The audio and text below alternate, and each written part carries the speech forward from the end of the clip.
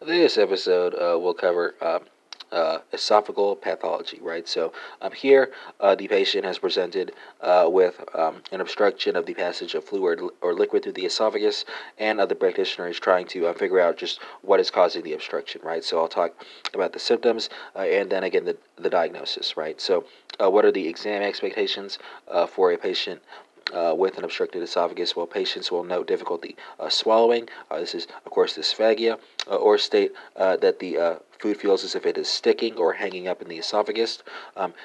This should be distinguished from anophagia, or pain with swallowing, that is typically caused by the presence of a herpes simplex virus infection, piloesophagitis, or a cytomegalovirus. And again, these three maladies are typically seen in the immunocompromised patient population. Here I'm talking about patients who typically have HIV or are receiving chemotherapy, right?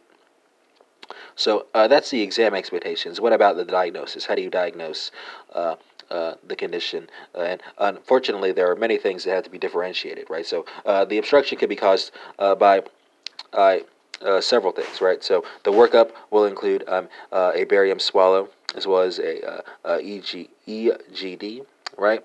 And the diagnosis or the differential depends on whether or not the difficulty comes with solid food or if it comes with both solid food and liquids, right? So let me talk about the former scenario, right?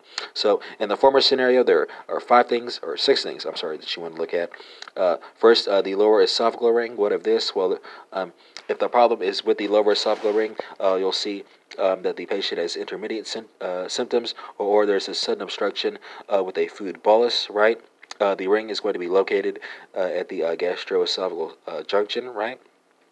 Second thing that you want to consider, Zenker's diverticulum, right? So this is an outpouching of the upper esophagus and will present with a foul-smelling breath and food regurgitation, as well as with difficulty initiating swallowing.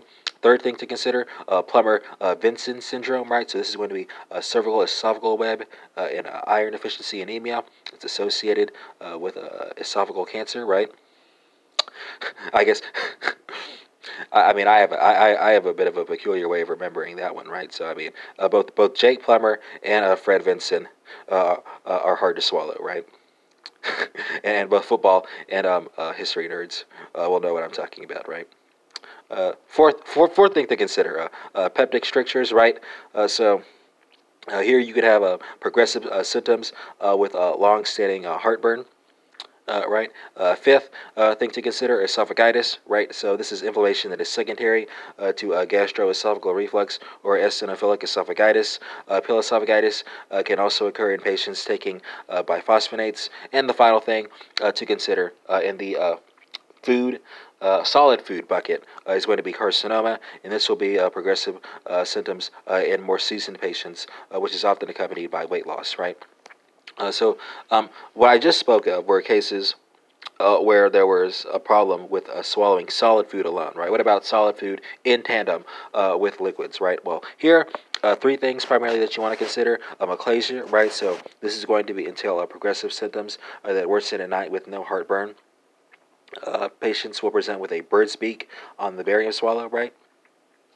Second, your esophageal spasm. So this will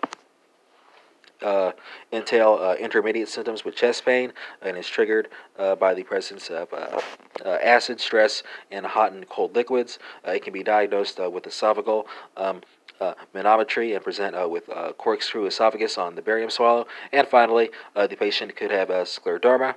This is going to entail progressive symptoms with heartburn and Raynaud's phenomenon.